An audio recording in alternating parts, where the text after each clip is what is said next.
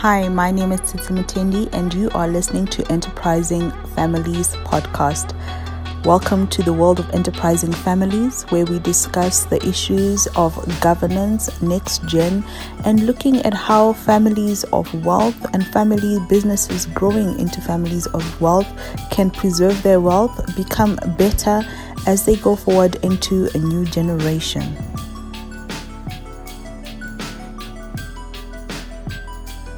Hi, everyone, and welcome to this episode of Enterprising Families. And on this episode of Enterprising Families, I have with me Michelle Clements, and we're going to be speaking about succession, next gens, and the future of family business and family office. And I'm so honored and so excited to have Michelle here because she has worked in her family office, and she has seen the journey and experienced it, and she brings such a wealth of wisdom that I think we can all learn from. Welcome, Michelle. Well, thank you, Tsitsi, and I appreciate you having me on this podcast today. As Tsitsi mentioned, I am a family office executive, or was up until December of 2020. I am a family member who started working in the family office industry back in 2006. I originally started working with my family when we realized that we needed a more organized form of communication and more organized way of running the day-to-day non-family business aspects of our family. Parts of that included investment strategy, organization around family councils, organization around communications, family retreats, businesses, and so forth. And then, and that started in about 2006. And then over time, we have a family business. My father's a serial entrepreneur. In 2008, I realized that at some point, my mother, who had been trustee of family trust that my father largely had created, that she would be required to step down when she turned 70. So in about 2008, the family started having discussions around what that looked like when she was no longer trustee. And we began a journey of exploration around, did we want a corporate trustee? Did we want a friend or an attorney? Or did we want to create our own private trust company? Through about a year and a half of research and conversation, the family decided to create their own private trust company. And in 2012, we chartered our own trust company. And that is the trust company that I ran for the past 8 years. So we were originally a chartered regulated private trust company, and then we transitioned to unregulated. In December of 2020, we had gone through about a 2-year process of conversation, research, and interviews to find my replacement. So it was a very purposeful, intentional decision for me to transition out. And at the end of 2020, I officially, quote, resigned. And now I work as lead faculty at the University of Denver on their family office executive education program. So that's just an overview of my background, and happy to jump in. Well, thank you so much for that background. I think it puts a lot into perspective. And the first question I would ask would be, when you got into running your family's family office, did you have any experience in family office? Did you have any prior training? Or was it going in there and finding your own feet? I've had that question asked to me in the past, and my off the cuff answer is I did have experience. Early on in my career, I worked in a psychiatric lockdown unit with adolescents. Okay. That might mirror some family dynamics that people listening to this podcast could relate to. The reality is I didn't. I did not have the experience. I was asked by my father to be a co-trustee on a trust that he had created, and I didn't really understand what that meant. So I embarked upon a journey to really understand it. I'm not one to take a decision like that very lightly. I ended up going to a conference and heard a man speak. Many people in the family office industry may know his name. His name is Jay Hughes. And I heard him talk about families and families of wealth and the various components of running a family office. And I really didn't know what it meant. I wasn't really sure what family governance really meant. And at the end of the session, I went up to him and I said, you know, I don't know exactly what you said, but whatever it is, I know that we need it. And I asked him to mentor me, and he began to guide me down a path of understanding the family governance and family office environment and introducing me to people who were very gracious with their time and information. Mm-hmm. So it was a little bit of learning through peers. Mm-hmm. And then I did take courses as well to understand more. I took a wealth management class. There's a trust institute that I took courses at the Trust Institute. So I wanted to make sure that if I was going to be a trustee and later on run the trust company, that I had the skill set. It wasn't just appointed to me because I expressed an interest. Mm-hmm. There is a fiduciary component to taking on the roles that I think in these capacities as family office executives, we have to be acutely aware of. Mm. And when you say that, I'm just thinking, we tend to just think it's the easy job of setting up an office that manages the family. But in reality, it is taking on the responsibility of all the lives of members of the family and helping make decisions that can help guide their futures, as well as define different opportunities that may be available to them. Is that correct? It is. For our family office, mm-hmm. and just to explain the complexity, because I think oftentimes with family offices, you can have a lot of financial wealth, mm-hmm. but not a lot of human capital. So the complexity looks different than if you have a lot of family members or human capital, mm-hmm. and not as much financial wealth. Mm-hmm. And so the complexity does make it different. In our case, we currently have 4 generations. The 4th generation are young. They're mm-hmm. under the age of 8. But in the other generations, the family in total across 4 generations, we have about 40 family members. Wow. So there's a lot of complexity. And in terms of guidance within the family office structure, the opportunity to really educate around the financial wealth, the human capital component, making sure that people understand that we're stewards of the gift, mm-hmm. as opposed to using the gift. My father would say that this is intended to supplement your lifestyle, mm-hmm. not create it. Mm-hmm. And I think there's a lot of truth to that.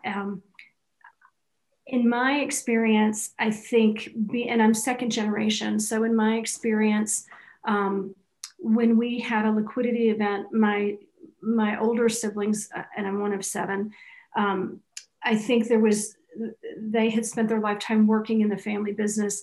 So the future of their professional work looked different in terms of how they moved forward, and the opportunities of education around our next gens as they were born and coming into their own with education and careers as they're going into adulthood. But yes, there's a lot of opportunity for education and direction for sure. Mm-hmm, mm-hmm. And so now looking at your experiences and knowing what's necessary and what will really help with transitions in family offices, can you describe how you and your family have prepared your next generation or for your succession as president of the trust company, and how you will continue to prepare succession in the family business? So I'll address it in 2 parts. I think it's a little bit of a 2-part answer. In mm-hmm. terms of the succession of the trust company, it was really family involvement. There was a lot of family involvement. The first thing that we did was we looked at the trust company, and we had a conversation and a reaffirmation around the purpose of having it. Did we still want to continue if I was no longer running the trust company? Did we want to continue? And the answer for most family members was yes. I will share with you that not because of this transition, but we had two family branches that opted to separate from the private trust company and move toward a corporate trust company. That's a conversation for a different day, but that invited a lot of complexity. So when we looked at my succession, we felt like we had to try and resolve that separation first, but we knew that the criteria around the role to assume the president position was required a lot of skill sets. And I think sometimes when you're a family member running a family office or a trust company, outwardly other people might question your level of expertise and experience. One of the benefits of being a family member is you have a lifetime of history. So when we look at the skill set and the succession piece in this role, one of the things that's really important is having somebody that understands the qualitative side versus the quantitative side of working with a family. And those are things around knowing the history of the family, having patience to learn it and to learn the nuances of the family members, understanding the purpose for the organization. Those are all things that you don't vet out without a lot of conversation and understanding. It's not something that you see on a piece of paper that they have their CPA or their JD, and that's going to answer that question. Absolutely. In terms of the succession on the family or family office, or I should say family governance side, so we basically have two structures.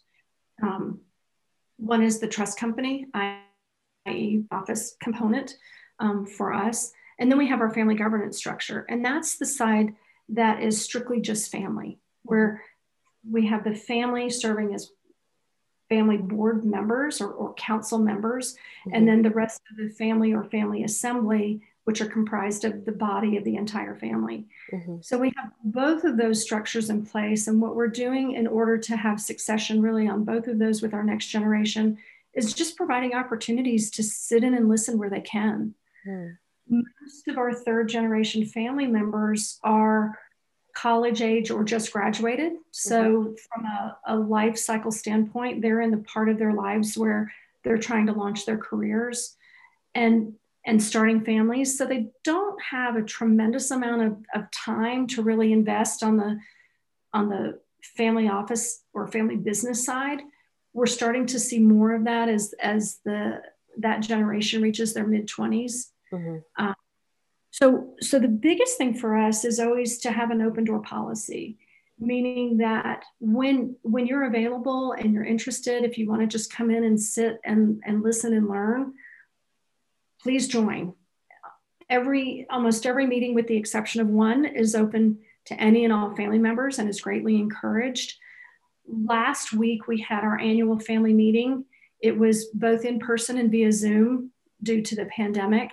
And we had more participation in that meeting than we had ever had. And the nice part was that we had more third generation family members. Wow. So we are starting to see more and more participation. I've always been a big proponent of next generation. So when I see educational opportunities, I'll forward it to the quote kids, young adults. To me, that's part of the preparedness around that succession. And looking at when you then look at these family members who might join the family office, not necessarily as trustees or working in a more official, or what can I say, they're joining the family office as staff members. Can you share any insights on someone wanting to work in the family office space? Sure. One of the things that I think we've learned as a family in general, and some of this has come from the family business side as well, is we really want to encourage family members to be involved. We also recognize that we can't just have a person come in without the skill set for the required position. Mm-hmm. So we actually have formal documentation through our family governance structure that outlines criteria to sit on certain committees or boards. So, for example, on the family governance side, any family member can sit on the board. You just have to be a family member. In our situation, we invite lineal family descendants as well as people who are married and are partners. Mm-hmm. There's not really a requirement that you have to have a degree or a certain skill set, because that part of our family governance structure really deals more with the family. Mm-hmm. On the family office side, there is criteria. So for example, if a family member were to want to sit on the investment committee, we could have them informally sit on the committee if they don't either have the skill set or the knowledge so that they could learn. But to sit on the committee, we would definitely want somebody that has that background.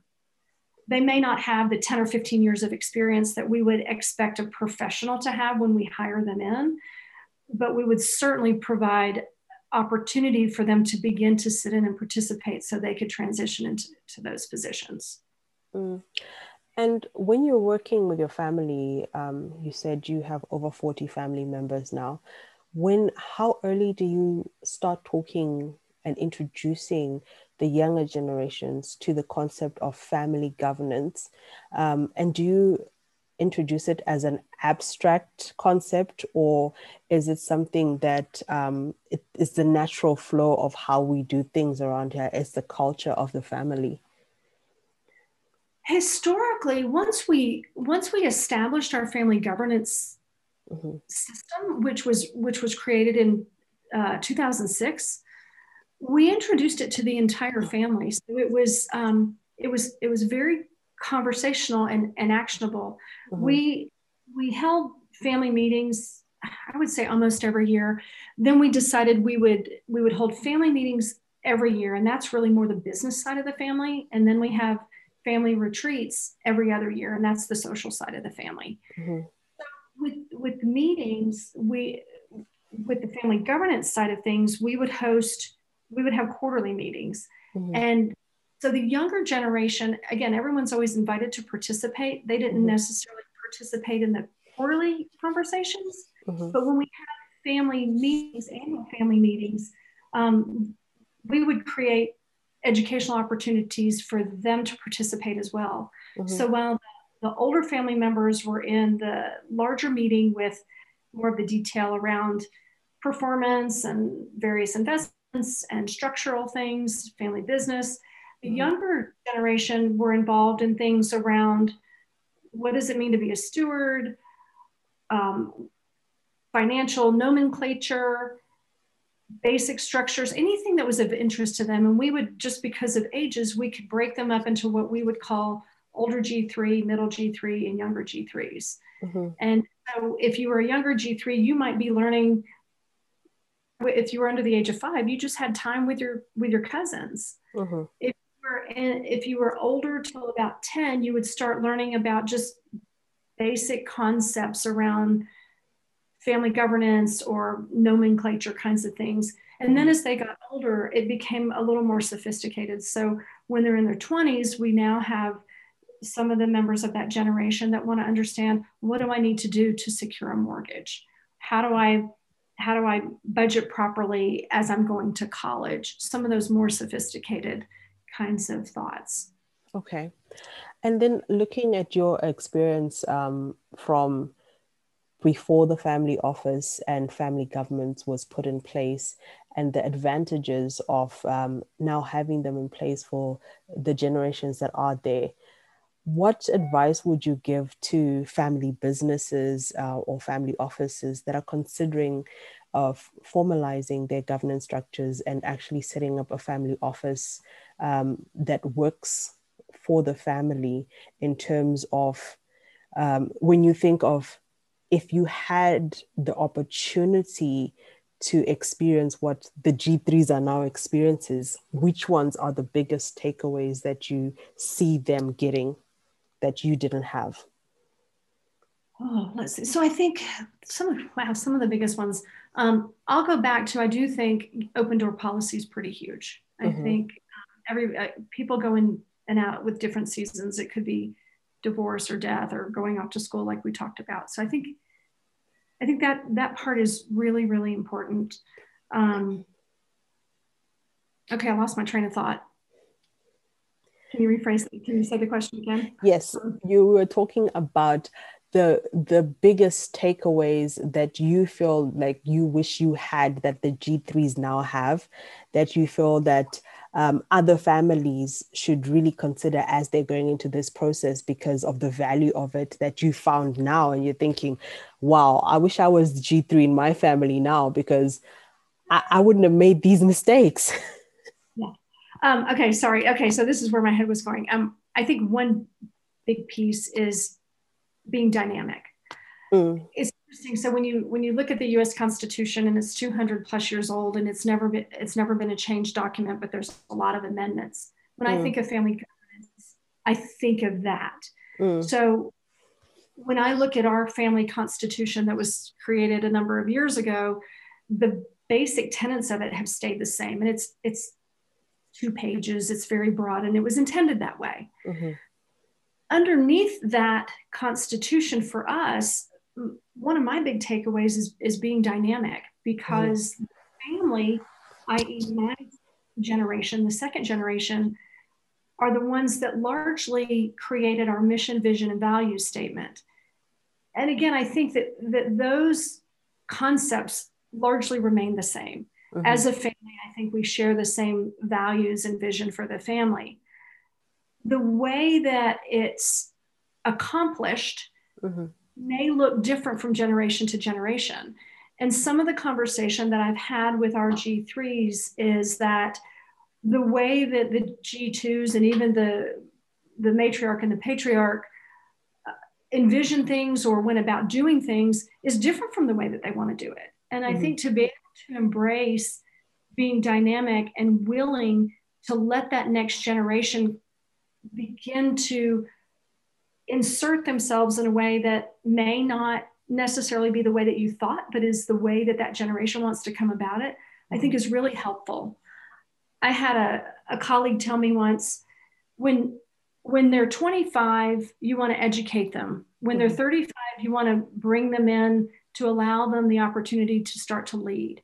And when they're 65, get out of the way to allow them to take over. And I think there's a lot of truth to that. I think that there's definitely a role for the elders.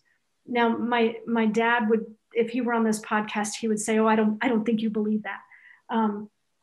But I think there's a tremendous role for the elders in terms of history, education, mentorship.